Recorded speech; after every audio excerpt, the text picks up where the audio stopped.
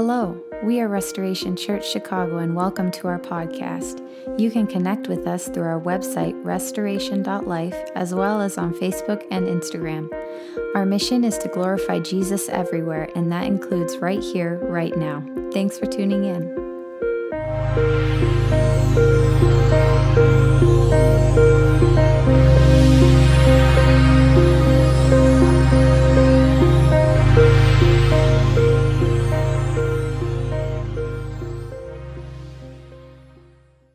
For this morning, for those of you who are visiting, we are going through the Gospel of John, as you know.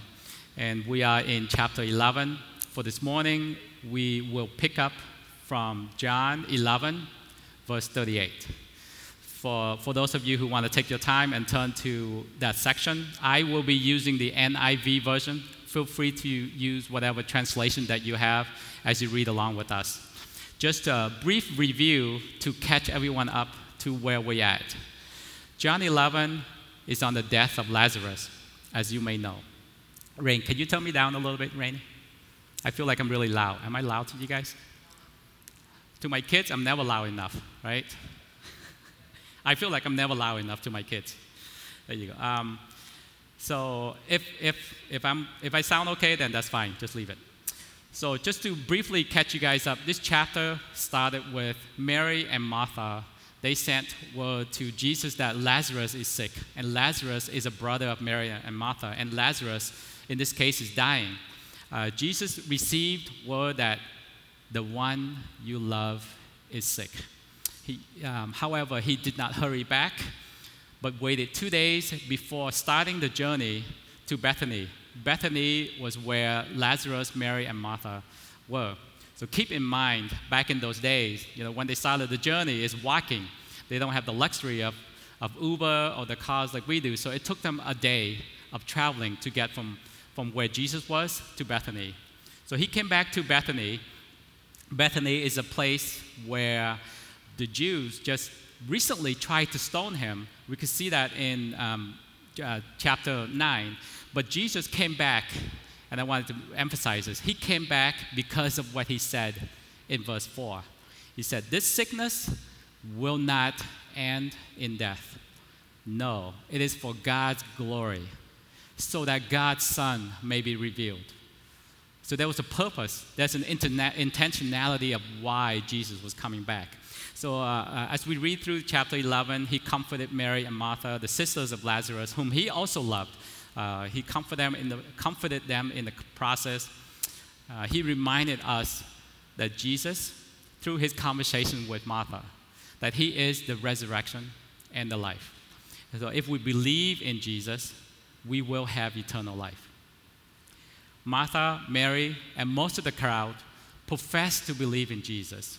Right? Believe that Jesus was the Messiah, because Martha actually said that. You are the Messiah, you are the Son of God. However, they were still not able to comprehend what Jesus would do next. Right? To them, the people back then, and to some degree us nowadays, still thought that death was the ultimate ending. Right? Nothing can defeat death. That's why they said among themselves, when Kalina ended last Sunday with verse 37, "Could not he who opened the eyes of the blind man have kept this man from dying?"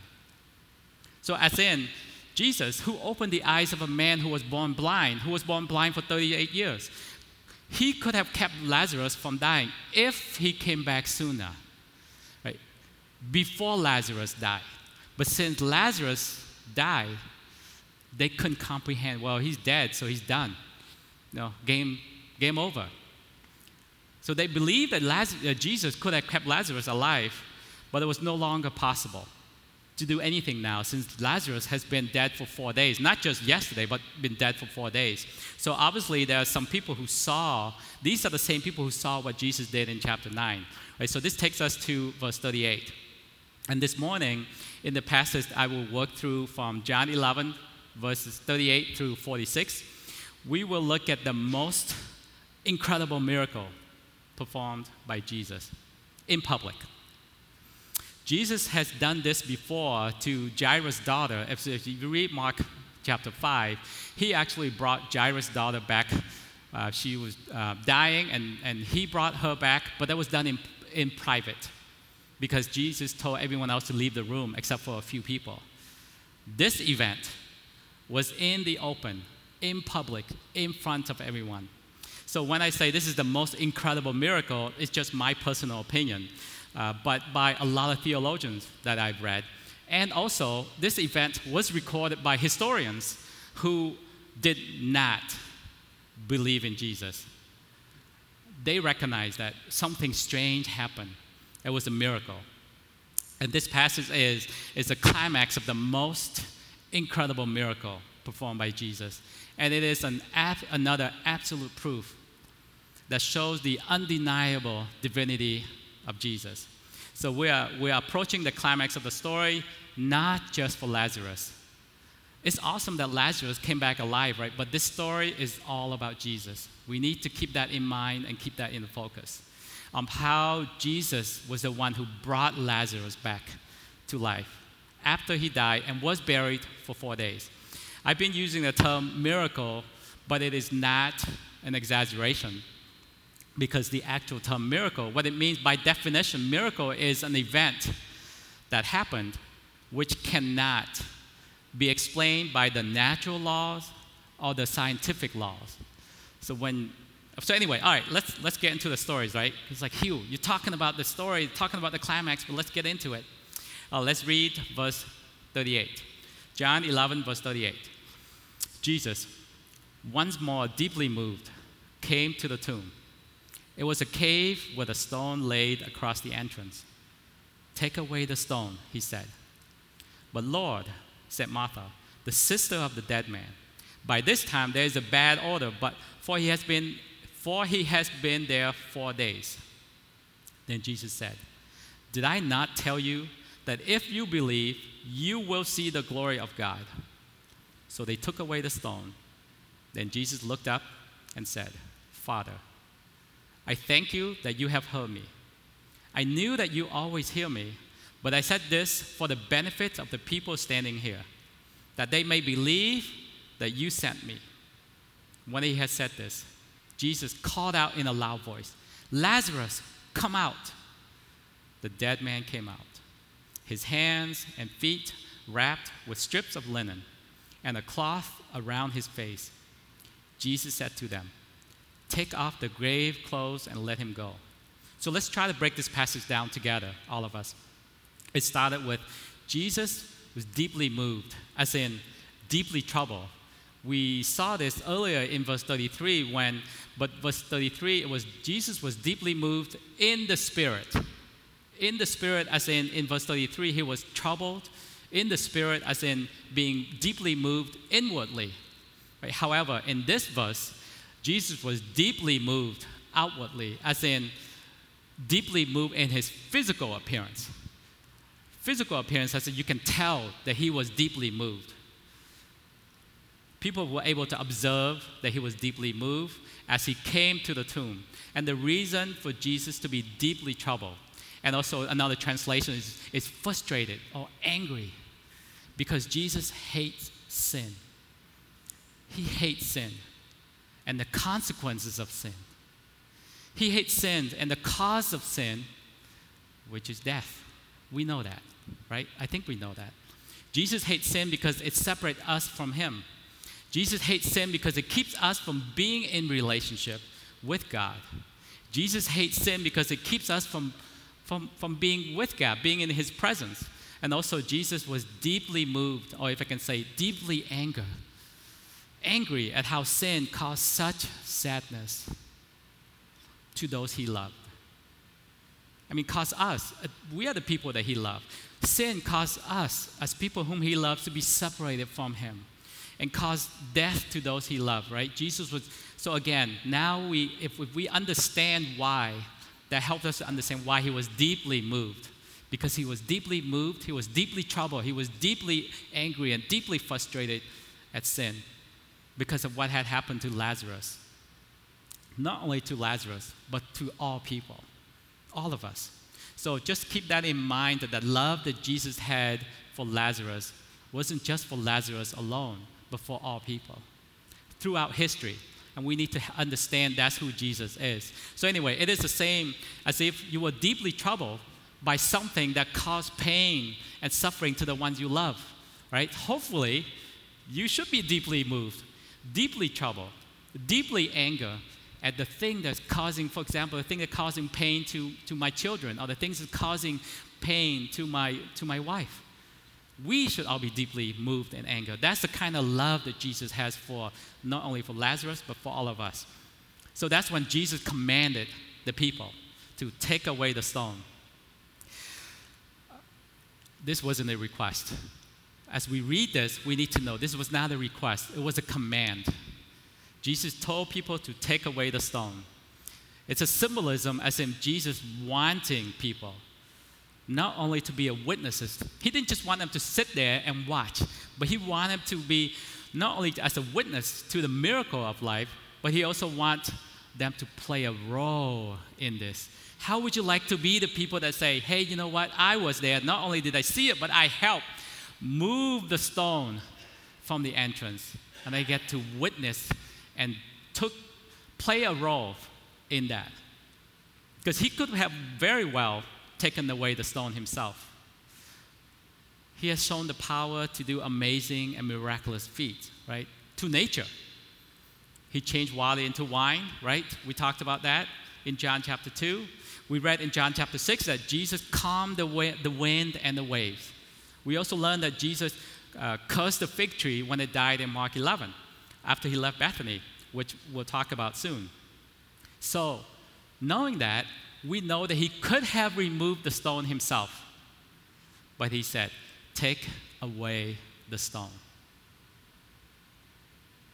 Because he wants us to be able to say, we removed the stone. We took a part in this. We did something with this. Because we removed the obstacle so that Jesus can call to life those who did not have eternal life. This is the same as a Great Commission. And as I was reading this, all I could think of was, it's a Great Commission. That's what Jesus was saying. Take away the stone.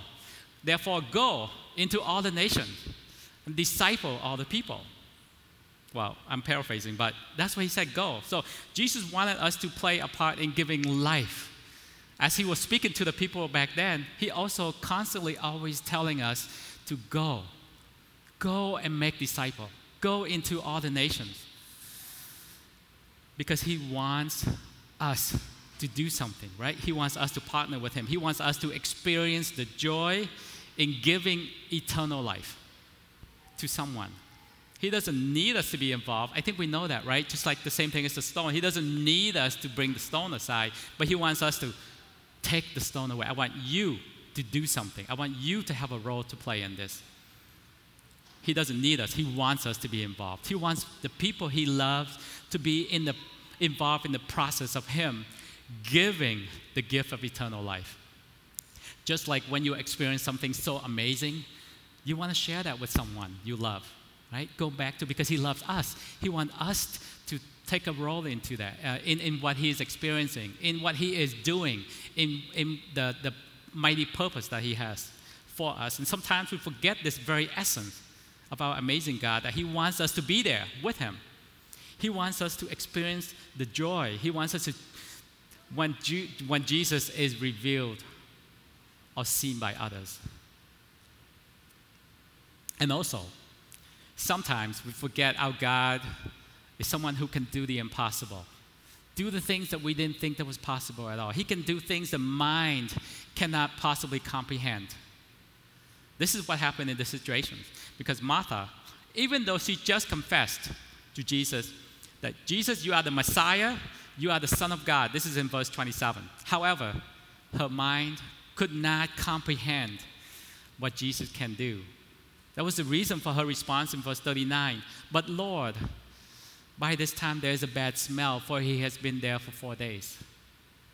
Martha could not possibly imagine that Jesus can bring the dead back to life after 4 days.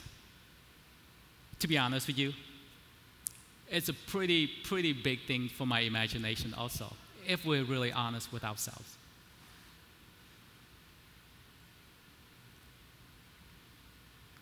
Dead for 4 days. So how can Lazarus possibly come back? His body has rotted, and it has a bad smell. It hit home for me personally because I actually was at a funeral viewing on Friday because one of my colleagues, her husband passed away.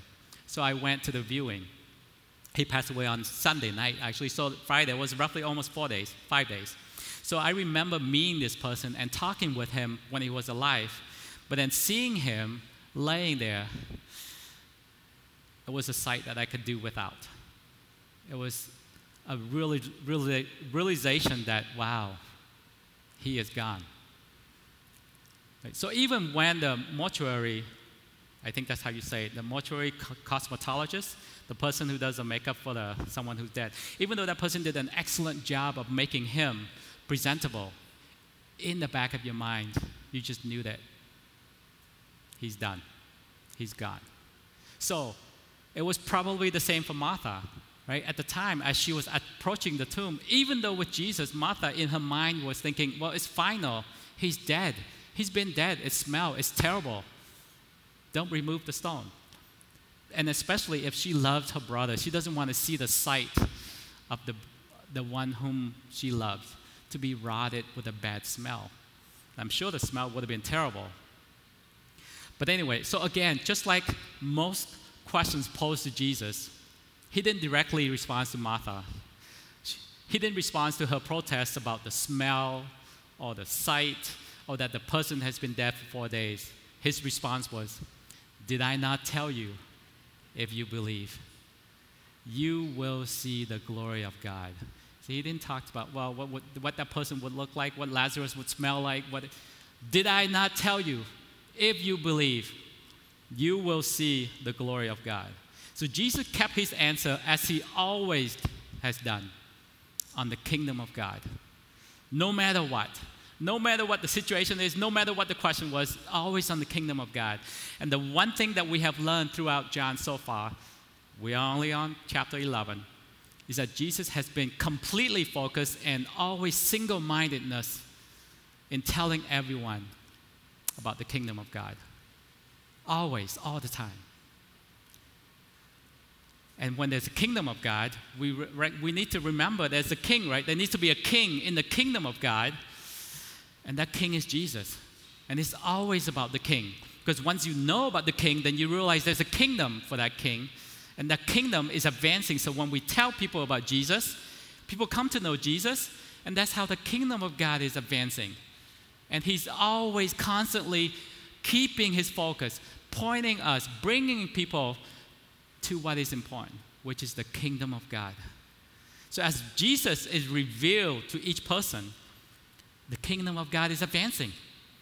It's advancing in our hearts, one person at a time. That's just a reminder for all of us, right? If Jesus is always about the kingdom of God, we, as followers of Jesus, we should follow his example, follow what he has been doing, follow what he's been teaching. That's why we go through John. So we know more about Jesus and why he did what he did, what he was doing, so we can follow his example, and which is make it all about Jesus. Everything should be all about the kingdom of God with how we live. It's going to be strong. That was convicting to me. Hopefully it's convicting to you guys in a good way, as an encouragement. Because how we live should always help point people to the kingdom of God. How we go about our days with an emphasis on the kingdom of God. You know, with how we plan for our future with a kingdom-mindedness in terms of what I want to do 10 years down the road. Is it something that's helping me pointing people to Jesus? Is it something that's bringing my kids along so they can know more about the kingdom of God? Is it some way, somehow, that I can impact people so they will know more about the kingdom of God? Because that's what Jesus was all about. For us as followers of Jesus, that's what we should be all about. It was strong, right? It's tough. It's challenging. It's convicting, but we have Jesus, the King of Kings and the Lord of Lords. So we should not worry about why And what? We just do what he does. Do what he tells us to do. When we live with a kingdom-mindedness, the glory of God can be seen and experienced by others. Because that's what Jesus was saying. If you believe, then you will see God's glory, or the kingdom of God. Kingdom-minded lifestyle. That's actually a topic for another sermon. I don't want to go off the topic too much. But so let's go back to this question. How can someone see the glory of God? Because you said, if you believe, you will see the glory of God. We can see the glory of God by believing, right? That's what Jesus said. If you believe, you will see the kingdom of God. Well, believe in what? Jesus said, if you believe in what? Earlier in this chapter, Jesus said to Martha, verse 25, 26, I am the resurrection and the life. The one who believes in me will live, even though they die. And whoever lives by believing in me will never die.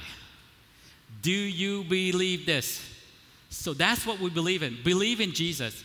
Believe that Jesus is the resurrection and the life. And we will see the glory of God. We will see Jesus for who he is. That the Son of the Almighty God. Believe that Jesus is the resurrection and the life. Eternal life, not just life. So all we have to do is believe in Jesus and trust in Jesus. And we will see the glory of God, which is Jesus as the Son of God is revealed to us and revealed to those around us. Right? So when Jesus said that, if you believe, you will see the glory of God. So after Jesus said that, the next verse is, so they took away the stone. It is widely assumed and written by many commentaries that Martha consented to this because that's what they were waiting for Martha to consent to removing the stone because her brother was buried in there, to take away the stone. So that was her response to Jesus. When Jesus said, if you believe, then that was Martha's response is, I believe God, take away the stone. And just as Martha responded to Jesus' question of if you believe, by following his command, I just really felt for us as a church at Restoration to be the church of people who follow his command also. Like when Jesus said, take away the stone, because Martha, in her mind, was, well, that's going to smell, it's going to look bad, but Jesus, because you said so, we will take away the stone, and we will trust in you because we want to see the glory of God revealed. And we want to be the people who follow his command and follow his teaching. That's why I always use the term followers of Jesus. Follow him. Follow what he does. Follow his teaching. And as we do that, Jesus will bring life not only to us, to those around us, and bring life to those who will come seeking him.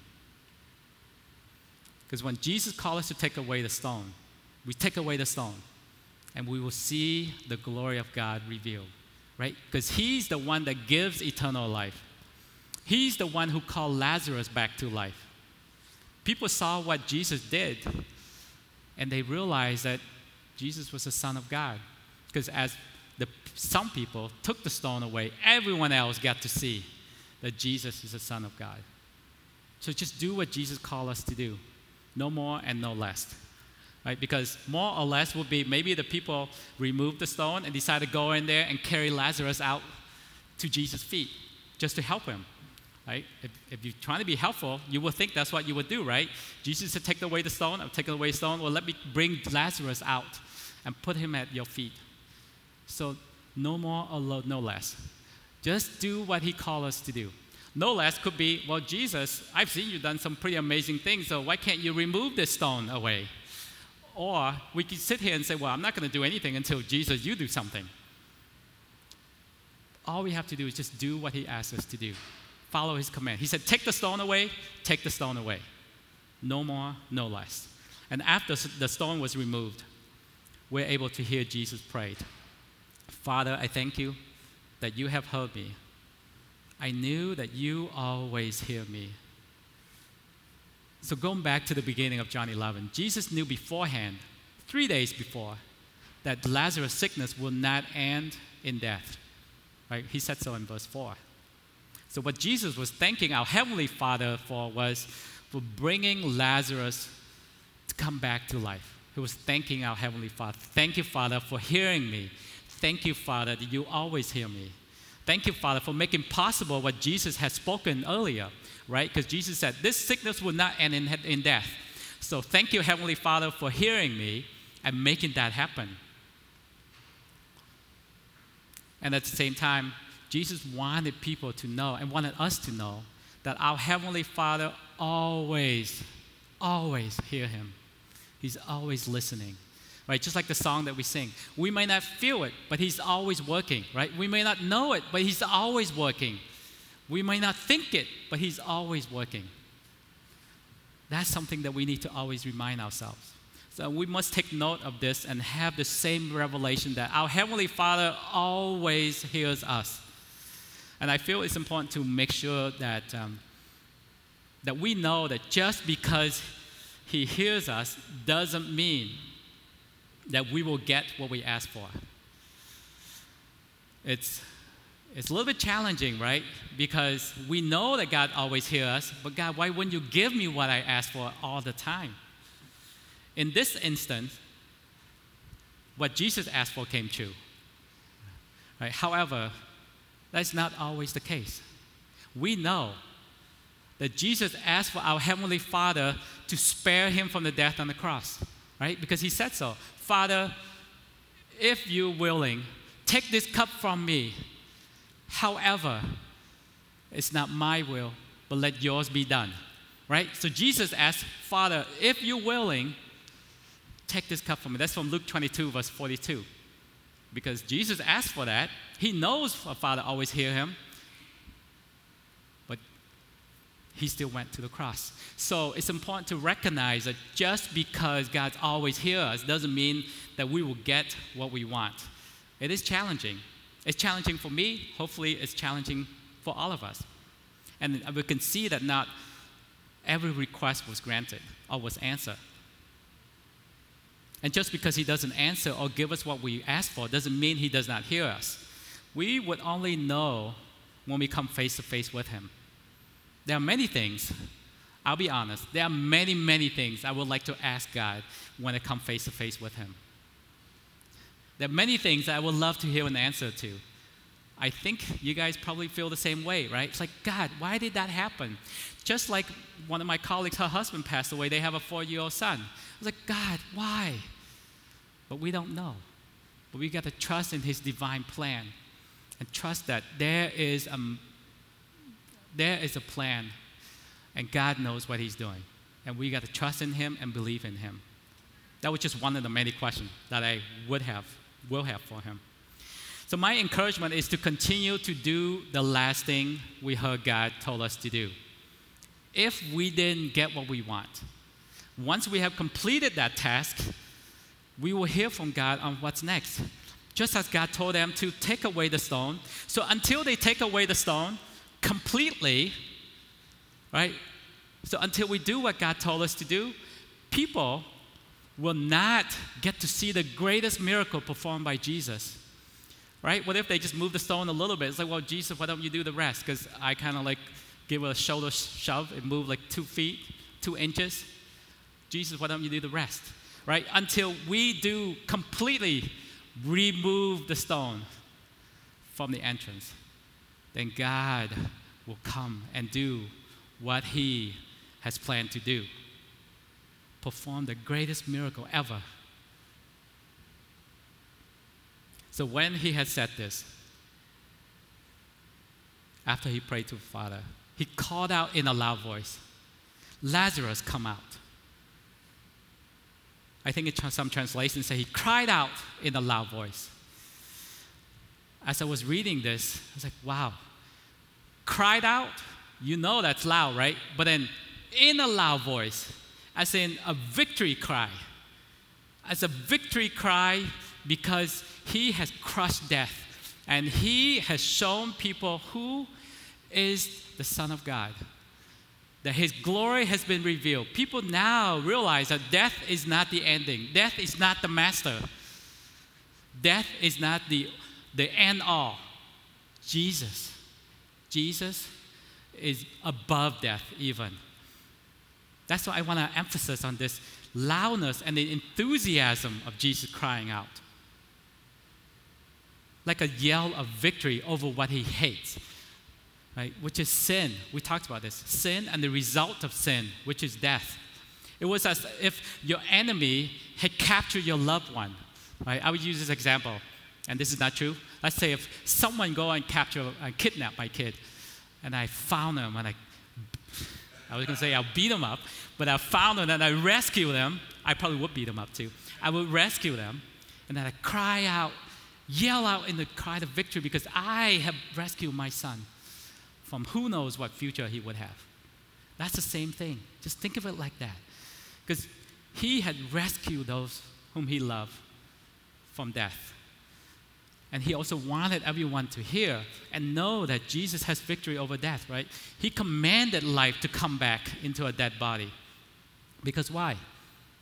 He is the resurrection and the life. The one thing, death. I think we know this, right? Because sometimes it's difficult to wrap our minds around this. No amount of strength can overcome death. No amount of wisdom can overcome death. Wealth, people are always trying to prolong their life. You can't overcome death, right? Influence, doesn't matter how many people you know. You can be the most popular person. You can have the most followers on Instagram. You're still going to die. There's no knowledge that you can overcome death. No technological advancement that can overcome death. But Jesus is the only one that can overcome death. Jesus is the overcomer. He overcomes death. And then it ends with the dead man came out. That was an incredible miracle. I know I make it sound like it's just a little minor point, but it is an incredible miracle that Jesus did. And if this amazing miracle didn't convince people that Jesus is the Messiah and he is the Son of God, nothing else will ever convince people. Nothing else will ever sway the hardness within people's heart. So we don't know the responses from Mary and Martha. I'm assuming they were ecstatic. They were unbelievably happy. They had this unimaginable joy to see the brother whom they loved came back to life. But the unimaginable joy that we have was nothing compared to the revelation of God's glory. Because the story was focusing on God's glory, not on Lazarus.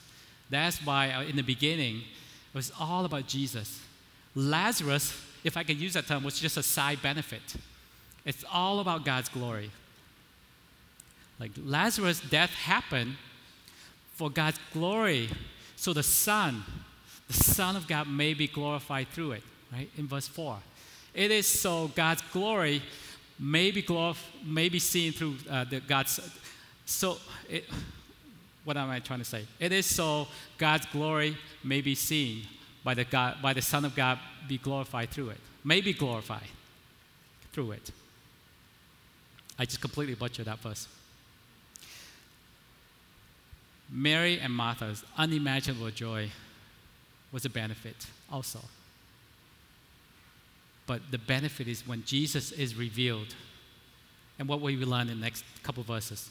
Therefore, many of the Jews who came to visit Mary and had seen what Jesus did believed in him. It is all about Jesus. It should always be about Jesus. It should always be about Jesus. But some of them went to the Pharisees and told them what Jesus had done. The emphasis here is many believe. Right? When something happened, but it is for God's glory to be revealed. When when Jesus is lifted up, many believed. That is the emphasis. That should always be the emphasis.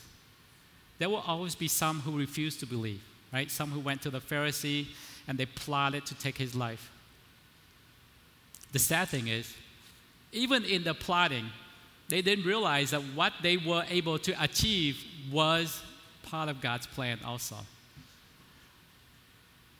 I always find that very interesting. You know, when we think we're trying to do something, we're trying to keep people from God, or we're trying to plot to do something bad, it was part of God's plan. So I wanted to end with this question. Do we believe that Jesus is the Savior, the Son of God? Do we believe that He is the King in the kingdom of God? Because if we believe, we will see God's glory. If we believe, we will see God's glory. So that means if we believe, then let's follow His command and do what He called us to do. If we believe, take away the stone, then we will see the miracle of God. We will see the miracle of God over our lives, over other people's lives. We will see people being transformed. We will see people being transformed and come back to life and receive eternal life. If you believe, you will see the glory of God. You will see that Jesus is revealed as the resurrection and the life. If we believe in Jesus, we will have eternal life. So let's do what He has called us to do. I want to end with this encouragement that in this chapter, the people took away the stone, just like I've been saying. But it's different for each of us. We know what God called us to do. But when we follow Him and follow His command, we will see the glory of God, right? Just like we see in this situation. Take away the stone, Lazarus came back to life. Many believe in Jesus. Maybe I should have ended with that. Many believe in Jesus because God's glory was revealed. People came to realize that God's Son, Jesus, is the Almighty God. So if we all believe and do what God has called us to do, no matter how difficult it is, I understand it. No matter how challenging it is, no matter how embarrassing it is. If I can be honest, sometimes in the workplace, you're not supposed to talk about God, right? You're not supposed to talk about Jesus. But if we believe in Jesus and we share with others about who Jesus is, share from our personal revelation, it may be embarrassing, it may be a little bit awkward, but if we believe, we will see God's glory. He will be glorified in that. Even if it's impractical. Like I said, even if it's embarrassing. Even if it's like have to admit, you know what, yeah, I probably was aiming for something else. I should be aiming for the kingdom of God and working toward that.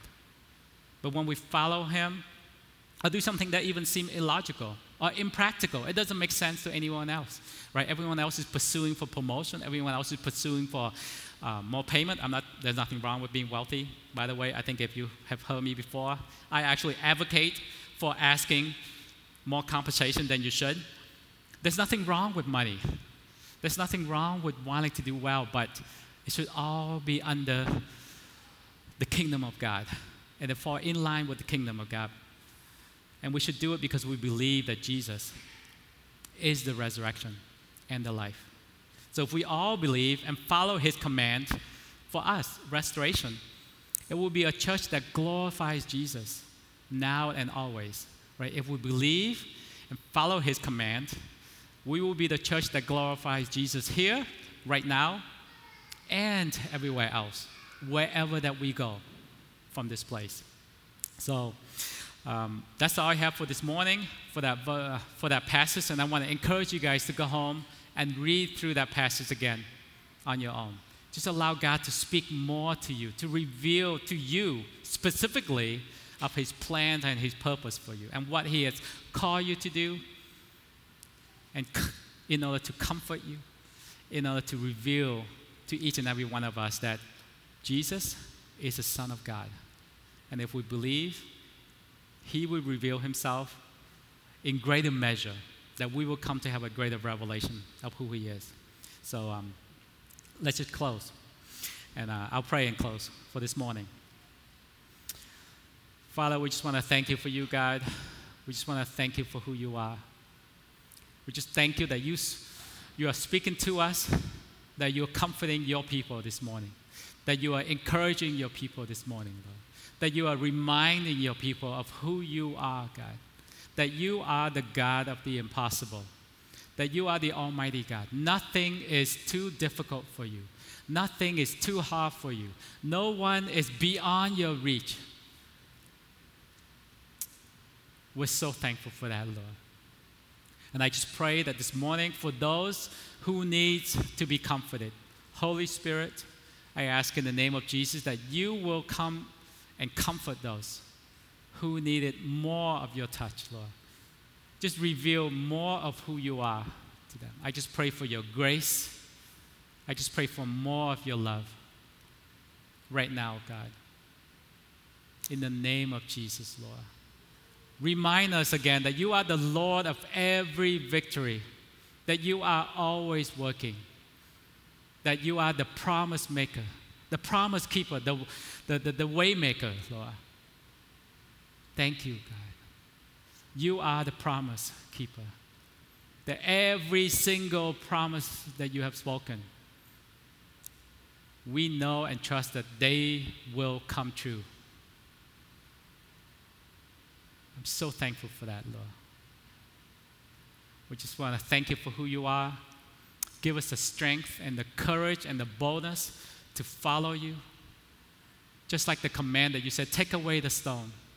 That we will have the courage and the perseverance to be able to, in each of our own situations, to take away the stone, to partner with you and trusting for the miracle to break through, trusting for the miracle to come through, trusting for you to be lifted up, Lord, trusting for you to be honored, trusting for you, Jesus, to be glorified. We love you, we worship you, and we honor you. And we pray to all these things in your mighty name, Jesus. Amen. Thanks again for listening. We hope you were encouraged. Don't forget to connect with us through our website, restoration.life, as well as on Facebook and Instagram.